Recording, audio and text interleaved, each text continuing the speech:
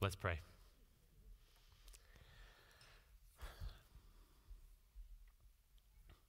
God, we thank you for the reminder that even those few lines we just sang give us, that the only way our cup gets filled up is if you do it. We are constantly trying to fill it ourselves and fill it with things that can't actually fill it. And what we really need is for you to fill it with yourself. So we ask that you would do that in these moments. We thank you that you are the living God and that you are the one who can make us whole. And so as we now turn to your word, we just simply ask that you would speak to us. Please open our eyes to see, open our ears to hear, open our hearts to receive what it is that you have for us this morning. I pray, God, that as I speak, it would be your words. And I pray that the beauty and the truth of your gospel would be seen. Thank you for who you are. Thank you for what you have done. We pray it all in Jesus' name. Amen. You can be seated. That was a half-hearted clap.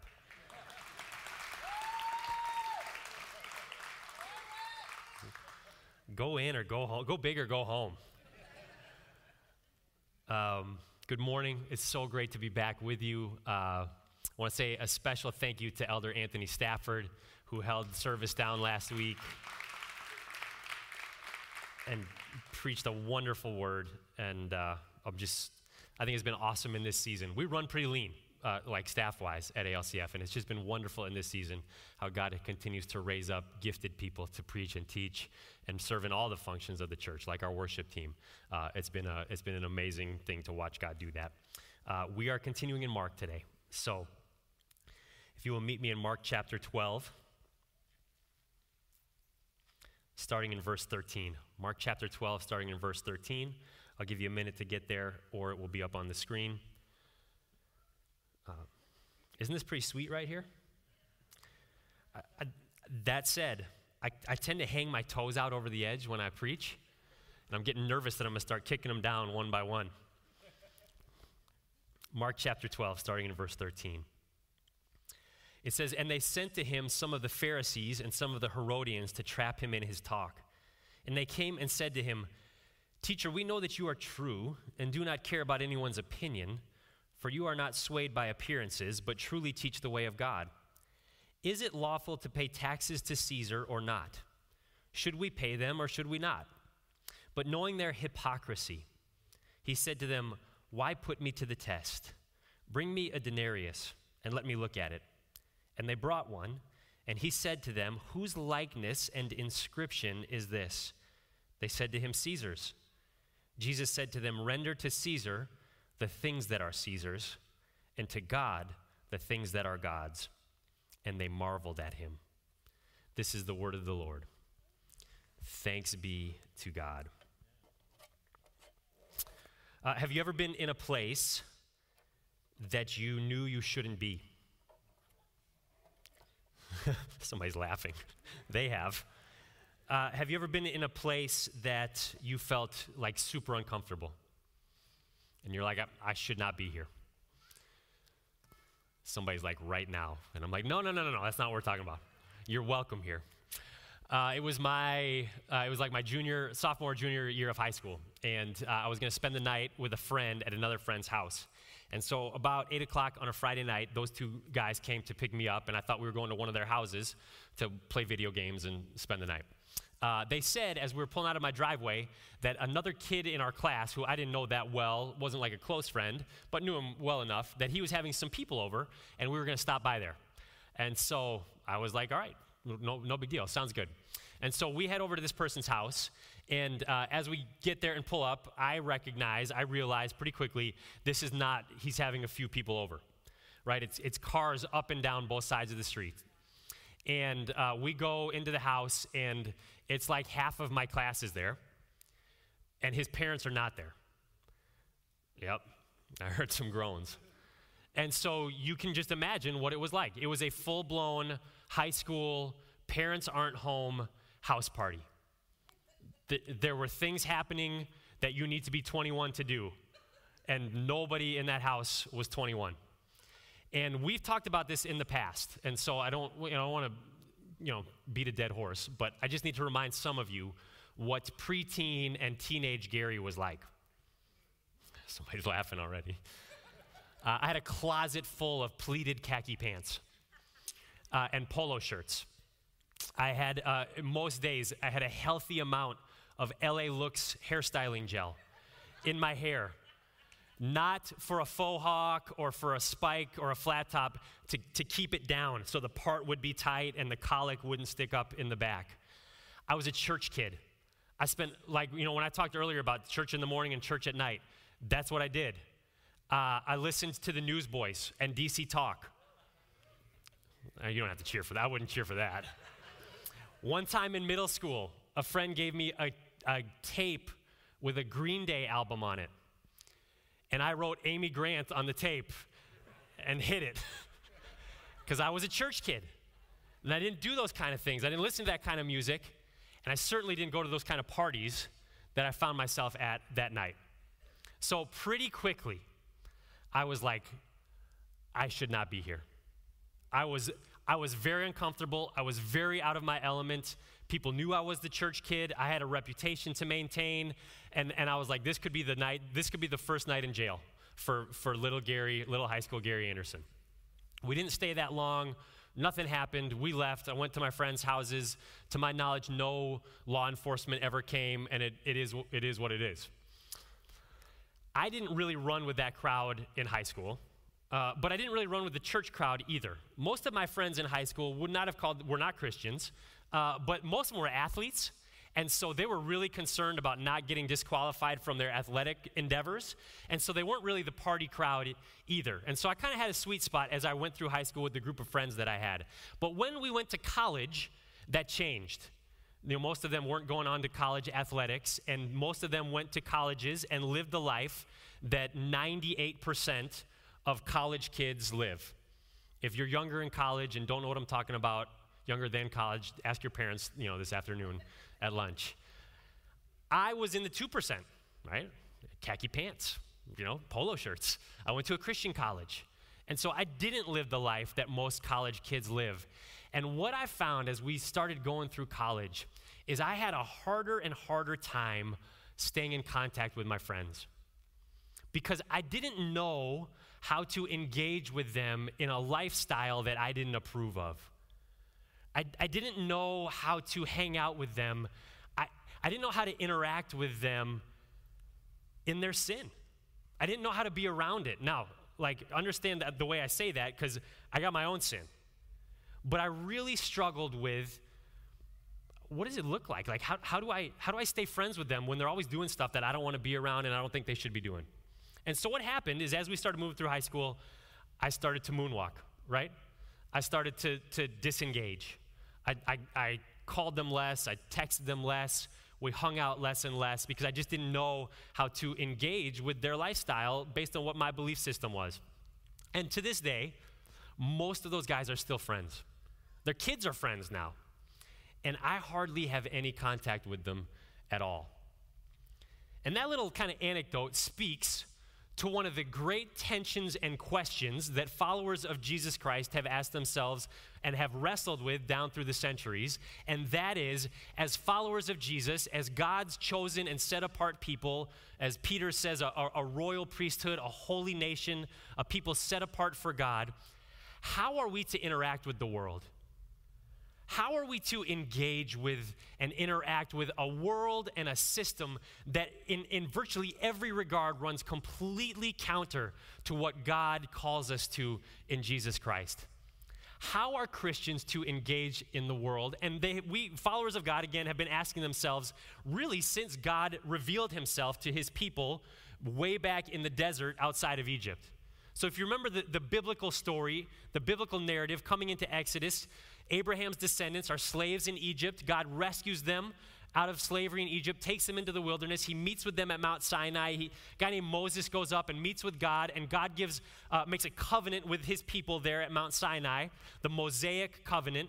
He gives them a law, regulations, rules for living, and one of the primary thrusts of that Mosaic covenant, of that Mosaic law, was to set apart God's people from every other nation, every other people group on earth as unique and distinct.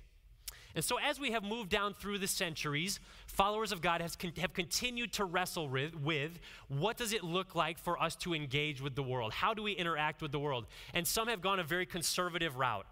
I would say they've had a very heavy emphasis on truth. Just a few hundred years after Jesus, we saw the beginning of the monastic movement, where followers of God decided, I cannot exist in these structures, in this world anymore. And so they literally went to the desert.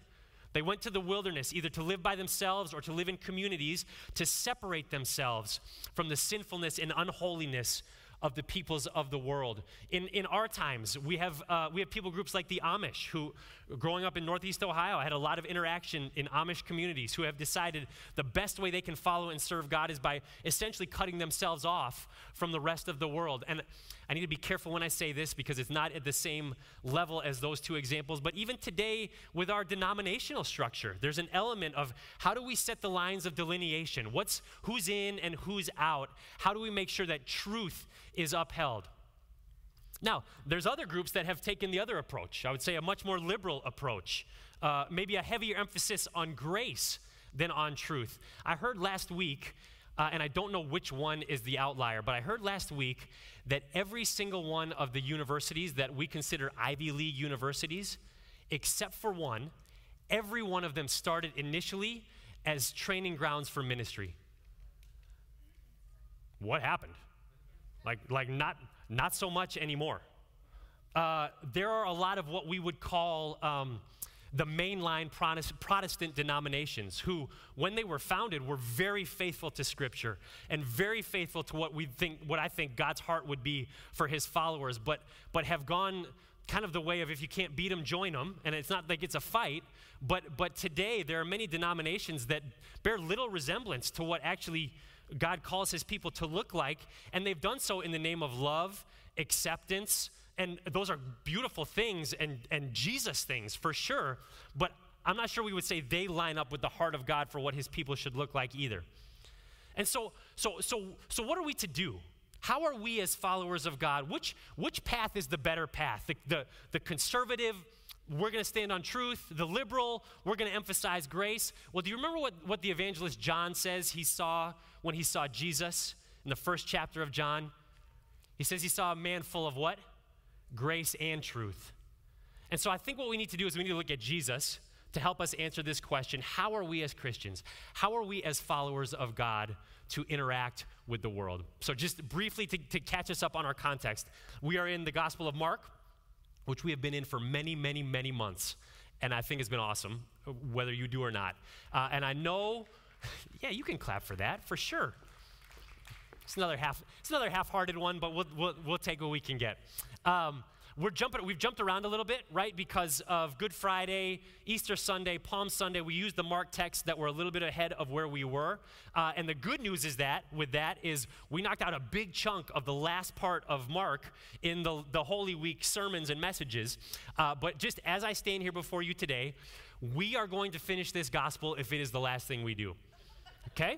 So we're riding with it. So we're going back to where we left off, and really we only have about 2 chapters left. So it's not going to be that much longer, depending on how finely we cut up the sections in Mark. And as we come to the context for where we're at today, remember Jesus has just entered Jerusalem on Palm Sunday to the adoration of the crowds. And up to this point, Jesus has been doing his ministry in Galilee and the surrounding regions. And while he has been up there, the religious leaders and the social leaders and the political leaders of the Israelites in Jerusalem, they've sent some delegations up there to find out what this strange rabbi is doing. But for the most part, they've kind of let him do his thing. But now he has come into the city of Jerusalem, into the heart of the religious, social, political capital of Israel. And those religious leaders are like, it's kind of one thing if you're out there, but if you're going to come up here, you're going to face some opposition. And so he and his disciples are now kind of in the belly of the beast. And through the end of chapter 11 and all through chapter 12, we get a series of questions that the religious leaders, the chief priests and the scribes, the Pharisees are bringing to Jesus to try and trap him. And today's question deals with taxes. Kind of a lame subject, right? So I titled my series, or this sermon, Tax Day, because they're coming to him asking him about taxes. Should we pay taxes to Rome? What they're really asking is, should we be subject to an authority other than God? But then at the even deeper level, what I think they're really asking him, and this is at least where we're going to go with this message, is how are we to interact with the world around us? As followers of God, what does it look like to interact with the political, social, economic structures of a world that is not set up to support and point people towards the one that we believe is a living God? How are we to interact with the world? We're going to see three things that I think help us answer that question. And the first is just like a basic what it means to follow Jesus, what it means to be a disciple of Jesus Christ, that I think is going to help us set a foundation for the other two truths we're going to look at as we look through this passage. So the first thing I want us to see, the first thing I want us to draw out of this passage is this. We live for an audience of one. As followers of God, as disciples of Jesus Christ, we live for an audience of one. So picking back up in verse 13, it says, and they sent to him. Now that they refers back to 11, verse 27, when Jesus comes into Jerusalem and the chief priests and the scribes and the elders are coming to him. Got a couple of theys between then and now, and it's still them. They, the chief priests, the elders, and the scribes, sent to Jesus, some of the Pharisees and some of the Herodians to trap him in his talk. And they came and said to him, Teacher, we know that you are true and do not care about anyone's opinion, for you are not swayed by appearances, but truly teach the way of God. Now, do you know what that is? That is some Markan irony. Okay, we know about Markan sandwiches. We may have another one before this series is up. This is Markan irony, because these guys are coming to Jesus and they're using flattery. What is flattery? Saying something you don't believe to someone's face. What is gossip? Saying something that's not true behind someone's face. So they're coming to Jesus saying, we know you're true. We know you teach the way of God. But they don't believe that, do they? Because they're trying to discredit him. But the irony is he is true. And he does teach the way of God. With benefit of hindsight, we have that. But this is what I want us to see. When they say, for you are not swayed by appearances. Now, in the ESV, I have a footnote. You may have a footnote depending on what translation you're looking at. That's not exactly what the Greek says. A more literal Greek translation would say, you do not look at people's faces. And I love that. It's not saying that Jesus walked around in his time with his face down, not looking at anyone's face. It's euphemism is not the right word, but you understand what I'm getting at. What is it saying? It's saying he didn't care what people thought about him. In a very good and healthy way. He wasn't walking around looking at people's faces to see how they responded, to see if they approved or disapproved, to see if they liked him or if they didn't like him. Because he only cared about one opinion. Only one opinion mattered to Jesus, and that was God the Father's. He was living for an audience of one. And what was true of Jesus is true for us as well. We are called to live for an audience of one. When I started dating my wife, Beth, in college, she was the first serious girlfriend that I had ever had. And it was amazing how, when I began to fall in love with her, how little I cared what other people thought. And how important her opinion was to me.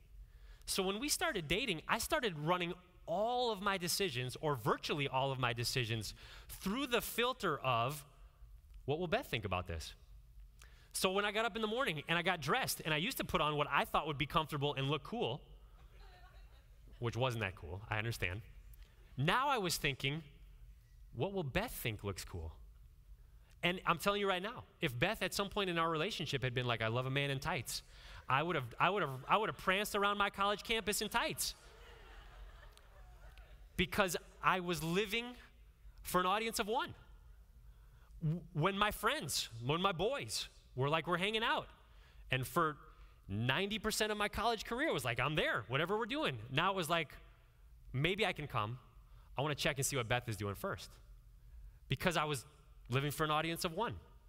You know how they have that new portrait mode on iPhone cameras? If you got the new fancy ones? Maybe they have it on Google Pixels, no disrespect, or Samsungs, or whatever we're all using. Mine happens to be an iPhone. What does portrait mode do? It gives you a super clear, high-definition picture of the subject of the picture, and it makes the rest of the picture blurry. And see, when I started dating Beth, my worldview became one super high definition picture of her, and everything else was blurry. All the other faces were blurry. And that is how God calls us to live when we are his disciples. We are living for an audience of one. And so when we survey the picture of our lives, when we look out on our lives, what we should see is one super high definition picture of one person, and that is God. And everything else should blur in comparison, because his is the opinion, the only opinion that matters. There's freedom in that. And someone needs to hear that today, because we do a pretty crummy job of it, totally myself included. And it's what we're called to do. Like, look, when I preach, I'm not preaching to you. I don't care what you think about me. I do care what you think about me, and that's just me being real. But I shouldn't, because I should see as I'm up here a picture of one high definition person and a bunch of blurry faces, because I'm preaching for an audience of one. And the same is true for you. In whatever it is that God has called you to do in your life, you are not doing life for your mom and your dad. Kids, obey your parents in the Lord, for this is right. But you are not ultimately responsible to them, less so. You're responsible to them less so than you're ultimately responsible to God. You are not doing life for your aunties and your uncles, for your cousins. You're not doing life for your grandkids. You're not doing life for your boss. You're not doing life for your coach or for your teammates or for the people at the club. There is one opinion that matters, and it is God's. And so everything we do as followers of Jesus Christ should be filtered through that one question: what will God think about this? What clothes am I going to wear today? What clothes would God like me to wear? I know that's kind of, catch the illustration. What house should I live in? What house would God like me to live in? What car should I drive? What job should I have? Who should I marry? All of those things filtered through. What's God's opinion? Because as followers of Jesus Christ, we are living for an audience of one. Okay, so that's the first thing. Now here's the second thing I want us to see after we are living for an audience of one. We need to, as followers of Jesus Christ, we need to let the world have the things that belong to it. We need to let the world have the things that belong to it. Moving along in the story. So they give this flattery to Jesus. You're not swayed by appearances. They're right about that. But truly teach the way of God. They're right about that. And then they say this: is it lawful to pay taxes to Caesar or not? Should we pay them or should we not? Knowing their hypocrisy, he said to them, why put me to the test? Bring me a denarius and let me look at it. So they come to him and they're like, Jesus, should we pay taxes to Caesar?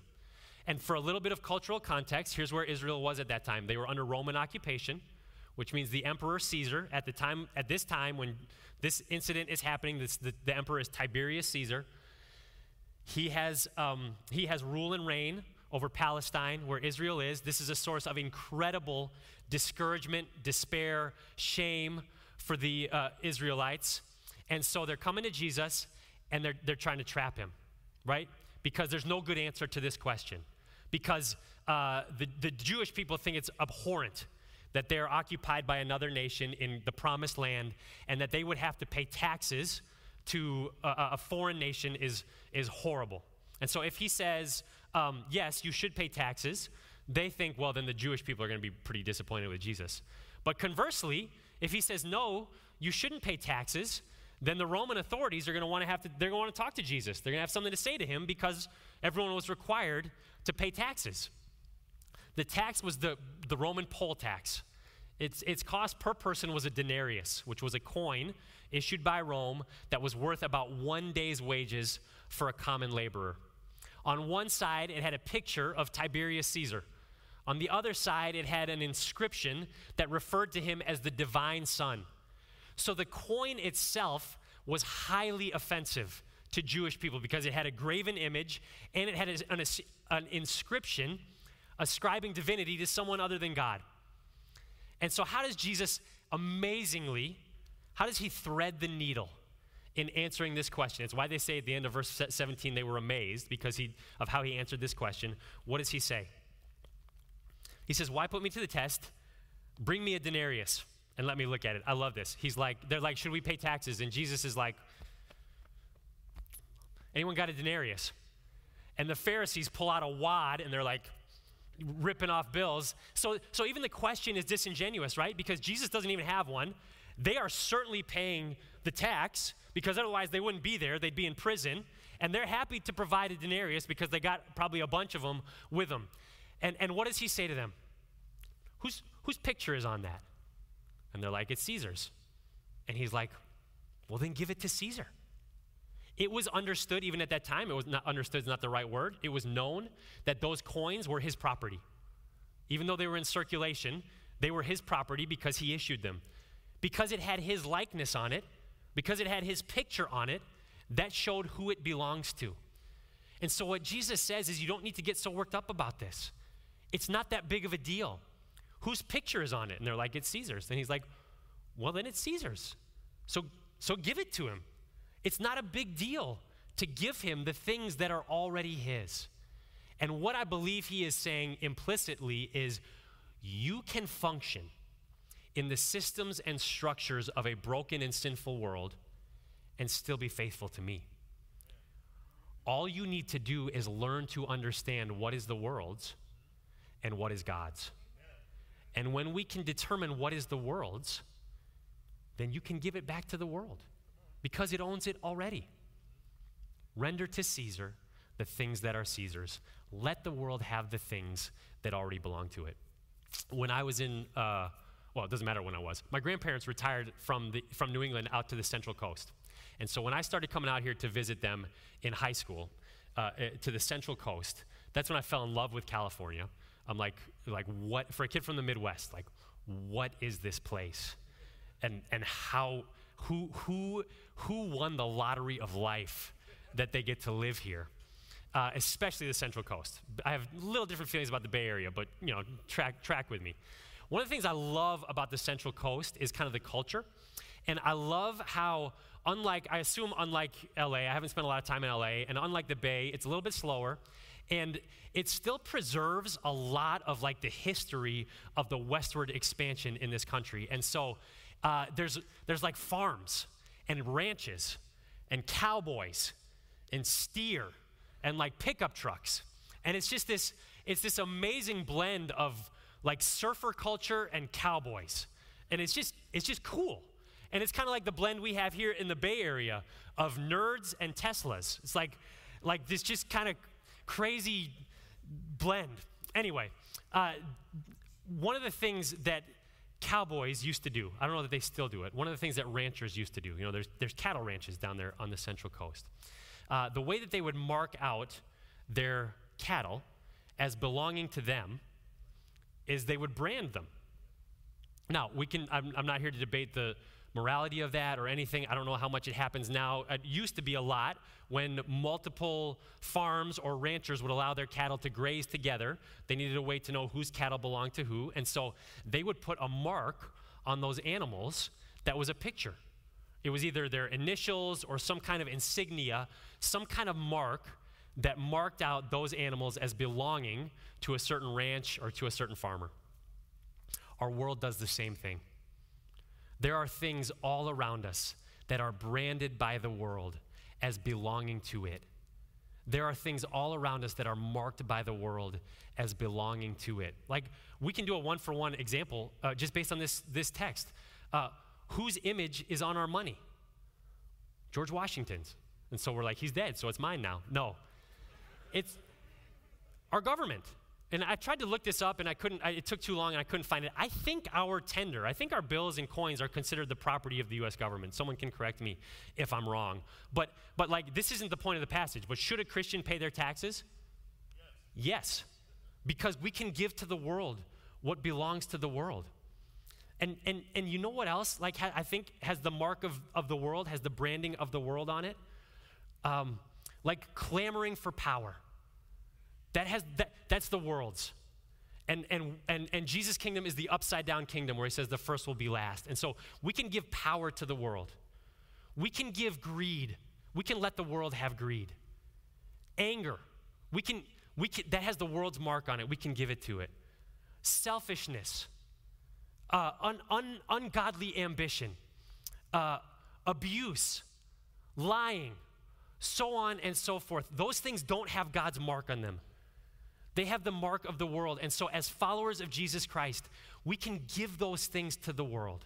I know it's easier said than done, but when push comes to shove and there's a power struggle at work, we don't have to engage in that because we know we answer to an audience of one. And we don't have to play by the world's rules. We can let the things that belong to the world, we can let the world have the things that belong to it. And then the third thing I want us to see is this. We need to give God the things that belong to him. We need to give God the things that belong to him. So Jesus says, whose likeness and inscription is on this coin? And that word likeness in Greek is the word eikon, which is the word that we get in English, icon, which can also be translated image. So Jesus says to these guys, whose image is on that coin? And they say it's Caesar's. And he says, well, then it belongs to Caesar, and you can let him have it. And the question that Mark doesn't record him asking, but I believe the question that is completely implied in this text is, and what I kind of, not that I know better than Jesus, he says he does it all right, but what I kind of wish he had asked is this, and whose image is on you? And if we look at Genesis 1, 26 and 27, we see this.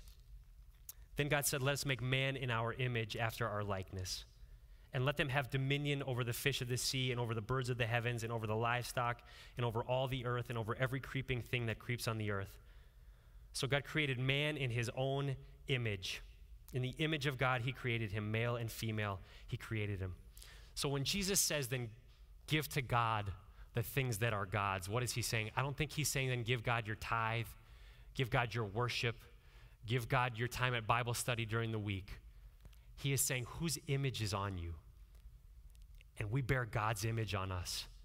And so if he is saying then give to God what is God's, if Caesar's face on the coin meant that coin belonged to him, then God's image on us means we belong to God. And so Jesus is saying, he's not saying God wants your tithe or your treasure or your talent. He's saying he wants you. He wants your heart. He's saying give yourself to God. And all we need to do, all we need to learn to do, part of sanctification as followers of Jesus is to learn to figure out what has Caesar's mark on it and what has God's mark on it. I've got 4 children. And if you see a bunch of kids running around this church and you're like, those are well put together, articulate, beautiful children. My guess is you're like, they must be Gary's. No, they must be Beth's. And it's not as true for our kids. They're not like spitting image, but you all know what it is like to see someone and their child, and you're like, it's like Dr. Evil and Mini-Me. It's like that is the spitting image. That is the spitting image of their parent. And if you were to look at my wife's pictures of when she was our daughter's ages, you'd be like, oh, they bear her image. And it is the same for us. We bear God's image and likeness. We don't know exactly what God looks like, but we do in some sense because as Colossians tells us, Jesus was the image of the invisible God. And we know that we are made in God's image. And so even though we don't know exactly what God looks like, we can get a picture of what he looks like simply by looking at each other because we are image bearers of God the Father. And I know I've said it already, but I just want to say it again. So when Jesus says, then give to God the things that are God's, I don't think he's saying God wants your money, God wants your time, God wants your talents, God wants your sacrifices. He's saying God wants you. God wants your heart. Because he knows if he gets your heart, he'll get your time, he'll get your talent, and he'll get your treasure along with it. We are called to give ourselves to the one whose image we bear. So how, in light of that, are we supposed to interact with the world? How are we possibly to interact with a system and structure that seems so opposed to the way of God and the things that he calls us to? Well, I believe the takeaway from this text is that we are to engage with the world. I believe that Jesus is telling us in this text that you can be a part of the social, political, economic, whatever else fallen systems of our world and still be faithful to God. Because we can still bear his image in all of those arenas by being able to discern what belongs to the world, what belongs to Caesar, and what belongs to God. So here's the takeaway. I think we can go to school. We can get educated. We can work on degrees. We can enter the workplace. We can vote in elections. We can pay taxes. We can serve in public office. We can buy property. We can own assets. We can invest. We can go on vacation. We can have hobbies. We can go to games. We can cheer for sporting teams. We can do all of those things and still be faithful to God. And in fact, I think we should. Because how are we going to love our neighbor if we don't know our neighbor? How are we going to serve the needy if we don't live with the needy? How are we going to bring the good news that there is salvation found in Jesus Christ to people that we don't even know? How beautiful on the mountains are the feet of those who what? Wait for those who come to them and ask them about the good news? No. How beautiful are the feet who bring the good news? We can be part of the world and still be set apart as God's chosen people. So as I wrap this up, and I want to invite the worship team to come back up as I conclude, I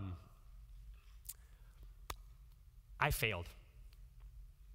I have a great amount of regret at how I handled my relationships with some of my closest friends coming out of high school, into college, and into the post-college years. I wish I had gone to the parties. I wish I had gone to the bar after I was 21. I wish I had continued to reach out. I wish I had continued to text. I wish I had continued to make the effort. I wish I had sat with my friends whose families were a mess, who were wrestling with issues of identity, who were questioning their sexuality. I wish instead of backing away, I had leaned in further. Not to condone, not to be like, hey, I'm just one of the guys, but to walk out in real time how much I genuinely loved them. And I say that because I think it's what Jesus would have done. And I can only say I think it's what Jesus would have done because it's what Jesus did. Jesus was called a glutton and a drunkard, a friend of tax collectors and sinners. Why? Because he hung out with gluttons and drunkards and tax collectors and sinners. He didn't look at their lives and say, I can't be associated with this. I can't be a part of this. Why? Because he wasn't looking at people's faces. He was looking at the hearts of people that he loved. He did some scandalous stuff. Do you know how scandalous it was for Jesus to go to Zacchaeus' house? That's a sermon for another day. Do you know how scandalous it was when he was at that dinner party with the religious leaders and the social elites, and a woman of the night came in and threw herself at his feet and wept all over his feet and let down her hair, which was not a good thing for a woman to do in that society, and cleaned his feet with her tears and her hair? How awkward was that? Can you imagine if that happened right now? We would be like frozen. And we have a lot more liberality than they did in first century Palestine. He was looking at their hearts. He wasn't looking at the faces of the people around him. And not only is it what Jesus did, it's what he does. And it's what he's still doing. And the reason I can say that with so much confidence is because there is nobody in this room, watching online or anywhere else, who deserves Jesus' love, compassion, kindness, grace, and salvation less than me. And yet he freely has lavished it upon me.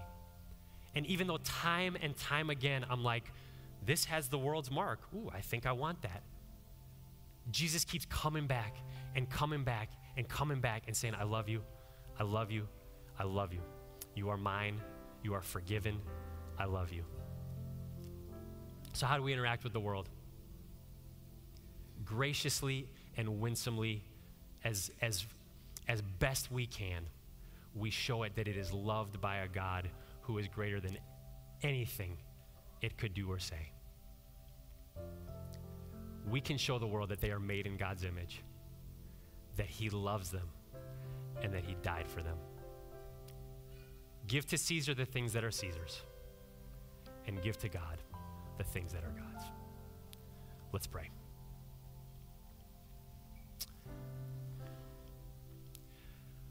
God, it's not easy to navigate this life, to navigate this sinful, broken world, a good world that you created and said it was good, but sin has marred. It's not easy for us to navigate how to live, how to walk, how to stay on the road following you in discipleship. And so, God, I just pray that you would impress on the hearts of those of us who are here this morning, that you would impress on us as a family at ALCF, that we can actually be in the world and not of it at the same time. I pray, God, that this would be a place that is known for its kindness, its compassion, its grace, that we are welcoming of anyone, because but for the grace of God go we. But I also pray, God, that you would help us to stand on truth and be faithful to you and faithful to your word. Help us to live for an audience of one, such that each one of us, when we stand before you someday, might hear from you, well done, good and faithful servant. We pray all this in Jesus' name. Amen. Today's a communion Sunday, and so we're now going to transition into our time of communion. If you hopefully picked up the elements, if you don't have the elements, if you just put your hand up, we'll have some folks in the back who could get you the communion elements. We are just going to sit quietly for a few moments and reflect on what God might be speaking to us, and then I will lead us in taking communion together in just a few moments. If you are here and you would not call yourself a follower of Jesus Christ, I would just invite you to pass on taking communion with us this morning. Scripture is clear that this is for those who have bowed their knee to the lordship of Jesus Christ in their life. But if that's you, if you don't know Jesus Christ as your Lord and Savior, there is no better moment than right now to make the decision to follow him. And I or any one of our ministry leaders would love to talk to you after the service about what that means. Let's just sit quietly for a few moments and prepare our hearts to take the communion elements together.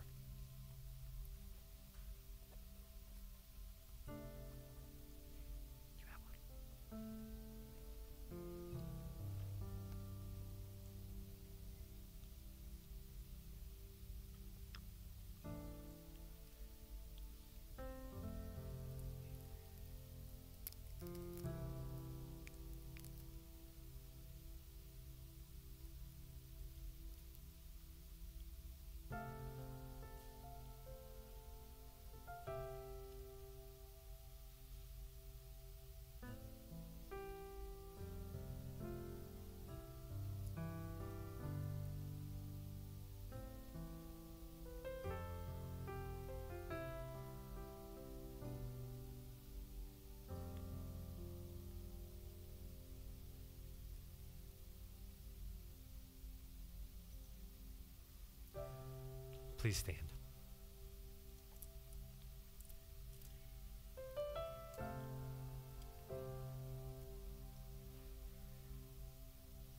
Please take the bread and hear these words from Scripture. For I received from the Lord what I also delivered to you, that the Lord Jesus, on the night when he was betrayed, took bread. And when he had given thanks, he broke it and said, "This is my body, which is for you. Do this in remembrance of me. Take and eat."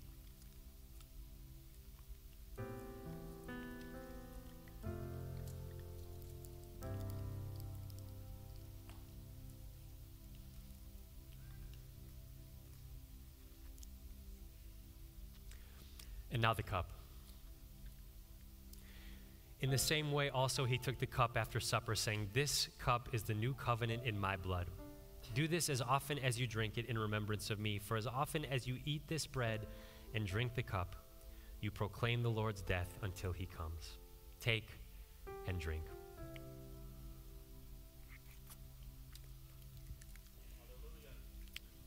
Amen.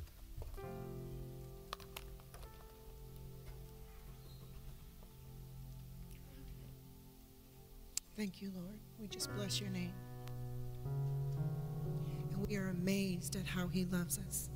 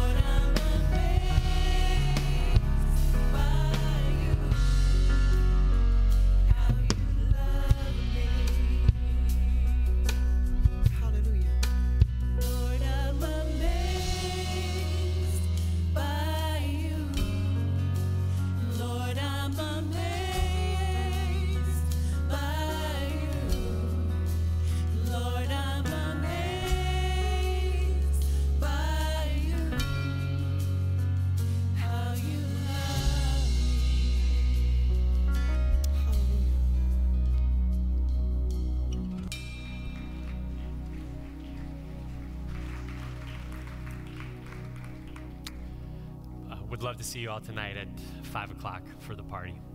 Receive the benediction. The Lord bless you and keep you. The Lord make his face to shine upon you and be gracious unto you. The Lord lift up his countenance upon you and give you peace. Until we meet again, or until our Savior comes, and then forever. You're loved and you're prayed for, and you are sent.